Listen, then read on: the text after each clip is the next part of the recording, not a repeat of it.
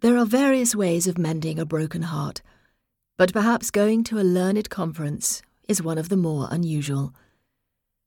When Dulcie Mainwaring realised that her fiancé did not want to marry her after all, or that he was not worthy of her love, as he put it, she endured several months of quiet misery before she felt able to rouse herself from this state.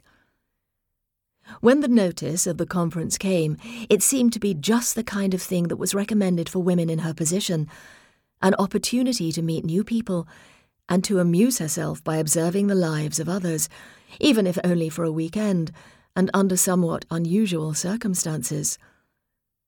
For what could be more peculiar than a crowd of grown-up people, most of them middle-aged or even elderly, collected together in a girls' boarding school in Derbyshire for the purpose of discussing scholarly niceties that meant nothing to most of the world?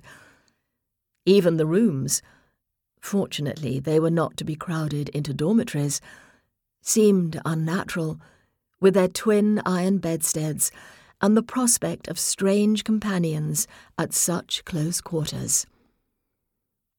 Dulcie began to speculate on who hers would be, and looked forward to her entry, for surely the roommate would be female, with some apprehension. But at least it would be interesting, she told herself bravely, to share a room with a stranger, and when she heard footsteps coming along the corridor, she braced herself and wondered what they would say to each other when the door opened. But the footsteps went past and stopped a little further on. Then, looking again at the second bed, she noticed that it seemed suspiciously flat, and when she lifted the cover, she saw that it was not made up. She was at once relieved and disappointed. When she had plucked up enough courage, she would go and see who was in the room next door. It had been a mistake to come. Viola Dace realised that now, as she looked round the little cell-like room in dismay, which approached panic when she saw that there was a second bed, covered, like her own, with a white honeycomb quilt. So she might have to share this miserable room with an unknown person. The idea was insupportable. Cautiously, she lifted a corner of the quilt to see if the bed was made up. To her relief, it was not, for underneath were only a pillow in a striped ticking cover and a pile of grey blankets.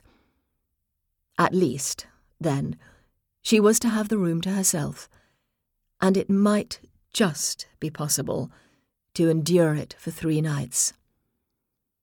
She lit a cigarette and leaned out of the window. There was a fine display of dahlias in a border below her.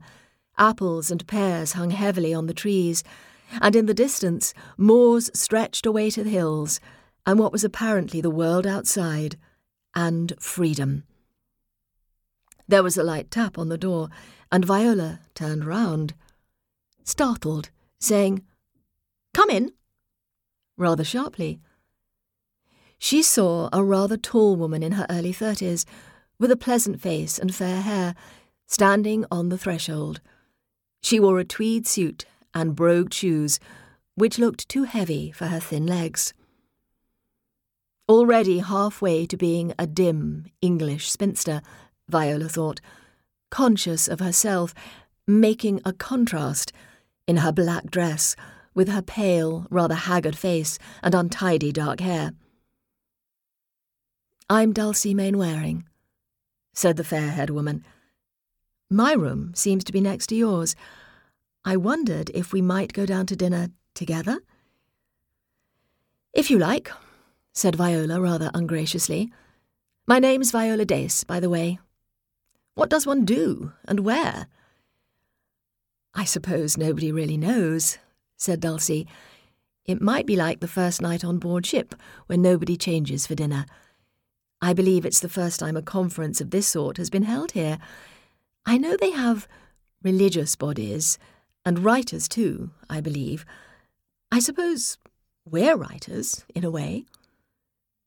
"Yes, we might call ourselves that." Viola had taken out her lipstick and was applying it almost savagely, as if she were determined to make herself look as unlike somebody who worked on the dustier fringes of the academic world as possible.